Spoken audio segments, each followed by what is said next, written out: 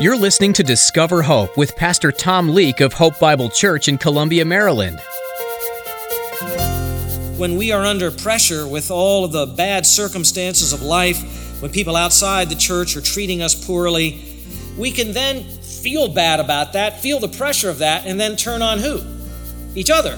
We can get after each other and we can start complaining and grumbling with one another. When things don't go right for us, don't go right for our finances, lose a job, it's easy to become anxious and angry and irritated and take that out on the people closest to us. That's when arguing occurs. Pastor Tom speaks today in regards to the second coming of Jesus. When we lose this focus, then bad things can happen. We can start to grumble, taking the pressures we feel out on those closest to us. Does this sound familiar? You know, the Israelites lived under oppression. They didn't complain to their harassers. Instead, they grumbled at each other. Kind of backwards, isn't it? Friends, we have to watch how we handle situations in our lives so that we're not tearing down others. Now, here's Pastor Tom in the book of James chapter 5. As he continues his message, the second coming of Christ inspires Christian endurance. By the unbelieving world, particularly the rich, the famous, the powerful, those who have influence over us in our lives as they did these first century dear and poor believers. They were taken advantage of. Their life was made harder because they were righteous. The same will be, it seems, increasingly true of us. Sometimes in the workplace, you're suffering in the workplace because of unjust rules where, just to put it bluntly, the perverted are given more right and their conscience is valued more than that of the righteous. Sometimes it's in the business world where positions are taken to cater to those who are perverse. Sometimes, and increasingly, our own current government leaders, which care more, it seems, for protecting the decisions of evil people than the convictions of Christians, even forcing Christians to support abortion or forcing them to support foolish bathroom rules or whatever may come along next. We live in foolish times. Ephesians 5 says, be careful how you walk. Give it a lot of thought because the days are evil. Well, that same cloud of darkness seems to be settling over our country. Our current leaders are throwing off everything godly and speaking up for the perverted in the name of a false love they call tolerance. And in the name of tolerance, righteous people are not tolerated. What hypocrisy they show. Believers who want to do what is right, live a simple life, work hard, bring home a paycheck, worship their God, care for their neighbor, well, they're going to have it harder now. Why? Because government is foolish. But we will have to live in the midst of it. We will have to endure it as various rules get started. I just read something about the mayor of New York wanting to impose these gender rules on all the businesses or fine them. And here we go, just from one end to another, and it is coming upon those of us who want to take God's word seriously. Honestly, just want to follow common sense and what nature itself teaches. But let's go to this text because I think it's really helpful to understand God's will in the midst of it. In other words, it's not going to be easy. There's not some fairy dust to sprinkle on our situation to make life easy. That's not what God is saying, but he is giving us a strategy to deal with it. Verse 7, therefore be patient, brethren, until the coming of the Lord. The farmer waits for the precious produce of the soil, being patient about it until it gets the early and the late rains. You too be patient. Strengthen your hearts, for the coming of the Lord is near. Do not complain, brethren, against one another, so that you yourselves may not be judged. Behold, the judge is standing right at the door. As an example, brethren, of suffering and patience, take the prophets who spoke in the name of the Lord. We count those blessed who endured. You have heard of the endurance of Job and have seen the outcome of the Lord's dealings, that the Lord is full of compassion and is merciful. All right, this text tells us that we need to endure. That's pretty obvious. And we're supposed to wait for what? The coming of the Lord, right? We have to forbear our trials until he comes. When he comes, he will bring judgment.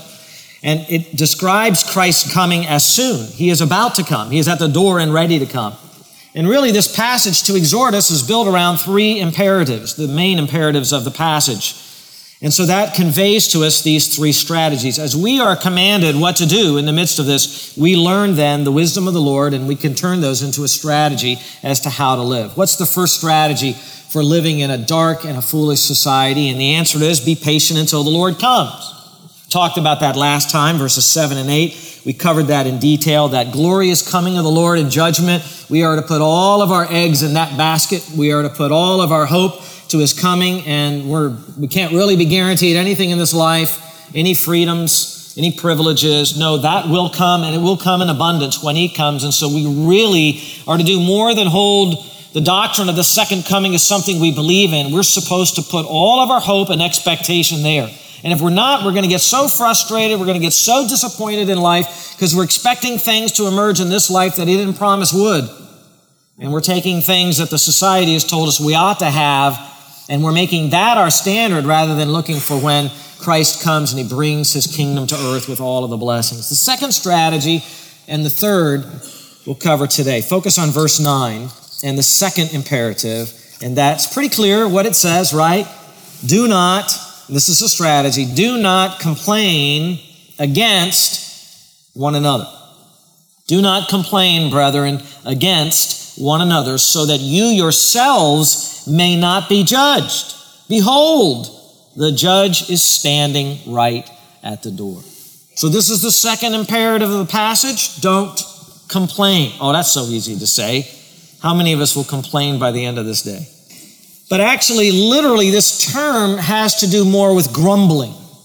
Not so much an outward complaint that we make to someone else, but an inward sigh. Sometimes it's translated as a sigh.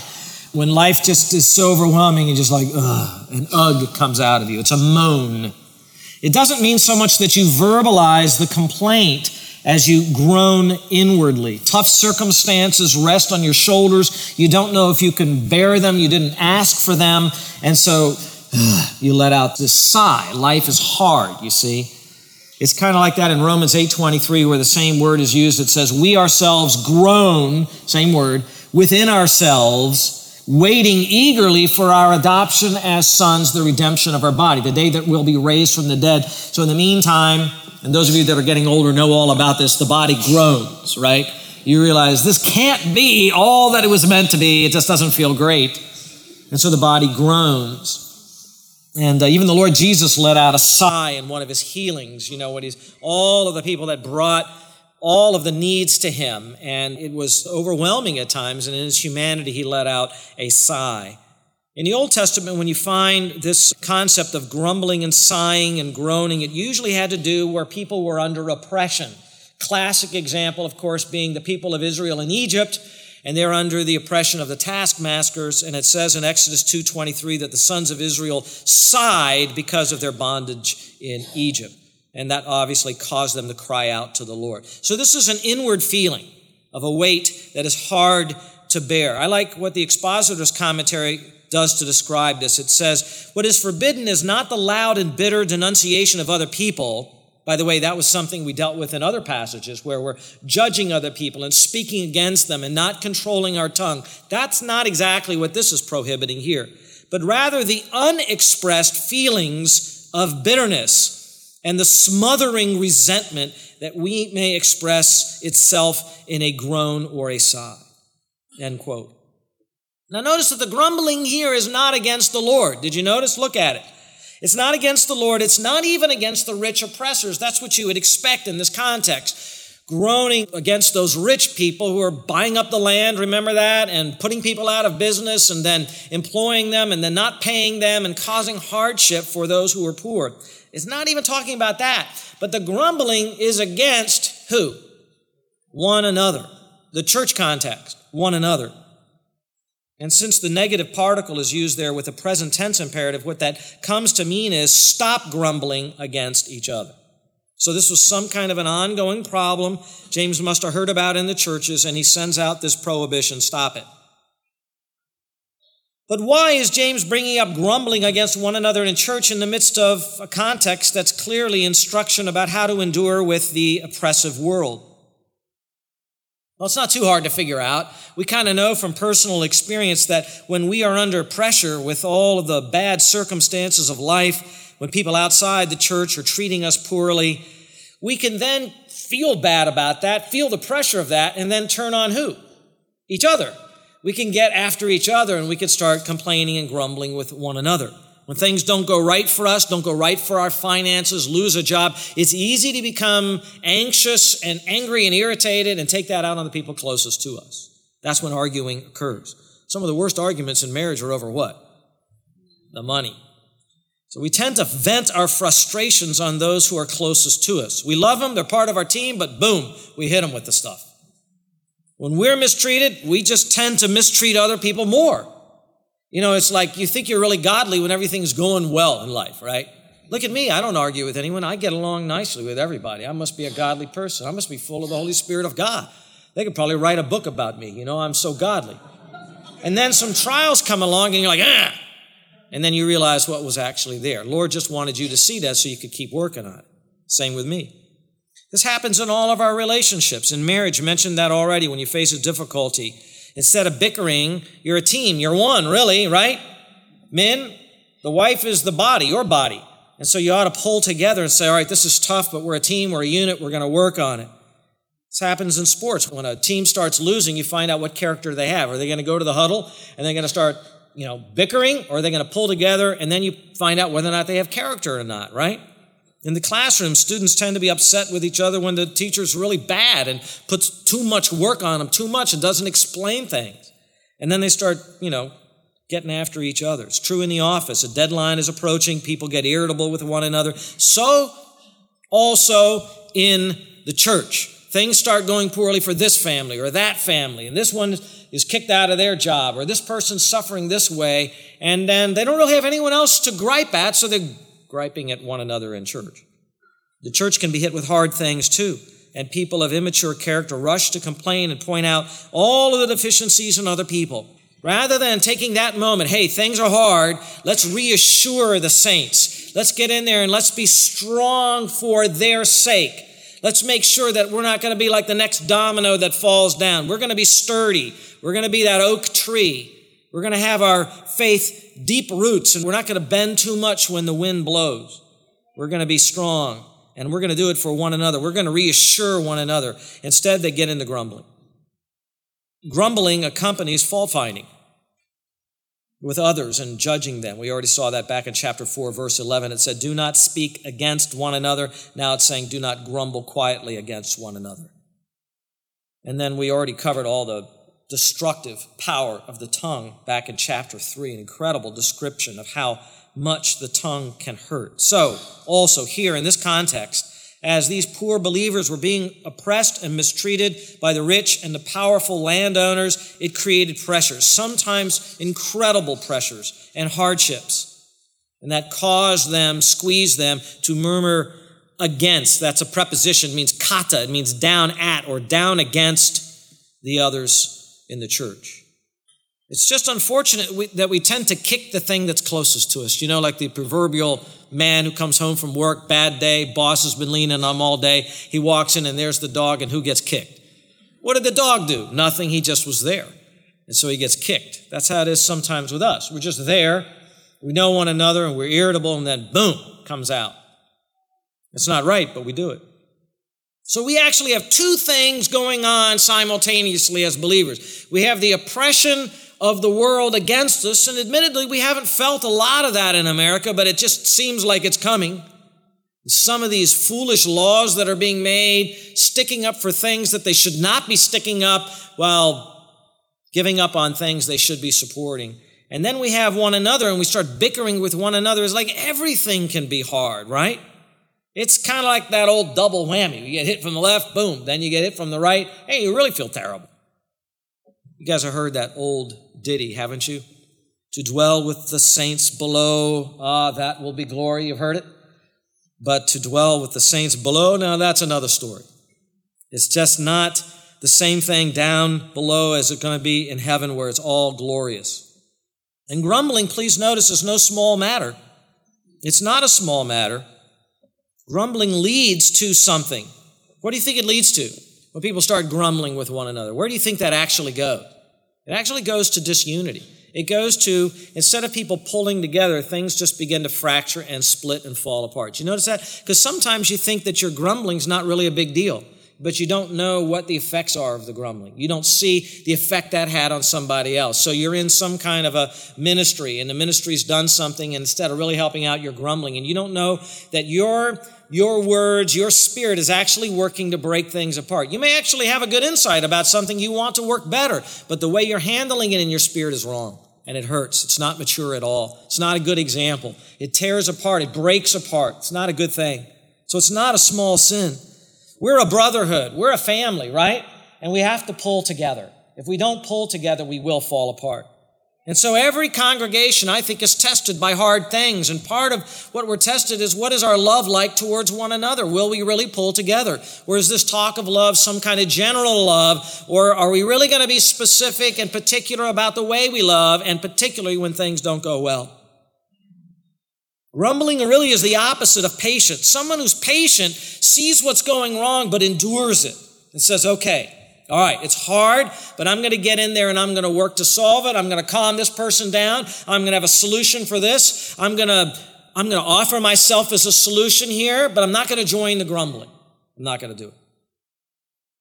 So it's not a minor offense. By the way, I'm tempted to go off on all of the one another commands, but I don't have time. There's a lot of one another commands in the New Testament, are there not? You could probably think of some of them. I think there's over 20 of them when you put them all together, maybe over 30 of them. There's things like, encourage one another, pray for one another, confess your sins to one another, forgive one another, be patient with one another, serve one another. But there's also this one, don't grumble against one another. Evaluate what you are doing in that grumbling. Find out where it is that you grumble. Because chances are that you have, and chances are you've justified the grumbling. Yes, but they did not do a good job. Yes, but they did neglect me. True, we're not a perfect congregation. But is your grumbling justified in the midst of that? No, it's not. I like Hebert's quote. He has, James's prohibition is motivated by his brotherly concern for their spiritual welfare. He is not unsympathetic toward them amidst their trying circumstances, which tend to make them irritable. But he is concerned about eliminating their tendency to grow sullen and exasperated against one another. We're not to go about grumbling as if we are victims for life. Again, put this exhortation in the context of the Lord's coming, our faith in what he will bring when he comes. It's in the shadow of that time where he's about to come back and he's about to basically give us the inheritance of the entire world. And with that reality about to come upon believers, small things or temporary things bother us, and we're about to reign for 1,000 years on earth and then beyond into eternity. The grumbling just doesn't make sense in that light, does it? We are triumphant, and we're supposed to be those expectant waiters. Christ is coming back. My life has not been completely rewarded. What I'm doing to serve the Lord, I haven't seen all the benefits of it, but it's coming, and that's why I keep at it, you see. I smile at the future. I know it's coming. Guy's thrown in jail for Christ, and he's in there singing praises. You remember who they were? Paul and Silas. Why? Because they know what's coming. Say, what kind of idiots are these? Don't they know they're in prison? They just got flogged. No, they know something you don't know. They know Christ is coming in all of his glory, and they get to share in that. So I ask you again, do you moan and grumble against the brethren? Not against the circumstances, understand that, but against the brethren. Maybe you're a leader and you're groaning and grumbling inwardly at other believers. They're hard to shepherd. They're hard to care for. You need to confess that. You need to turn the searchlight on your own heart. And I know I do that with myself. This problem, that problem, not listening, didn't get this thing done. Grumbling starts to come out, and it's like, stop that. Just stop it. These are the people of God. Do what you can to serve them. And that's what we as leaders have to do. No, or maybe you're not a leader. Maybe you're grumbling at a leader. Hebrews 13:17 might be a good thing for you to think on. Obey your leaders and submit to them, for they keep watch over your souls as those who will give an account. Let them do this with joy and not with grief, for this would be unprofitable for you. You grumble at leaders and keep doing that, and they start to get weary of what they're doing, and then that hurts you, because then they don't really want to do it anymore. Some just quietly leave the church rather than reconcile. Their grumbling's been going on so long. There's bitterness of heart. How are you doing? They say, fine. But then all of a sudden, they're making plans to leave the church. Why? They haven't told anybody. That's wrong.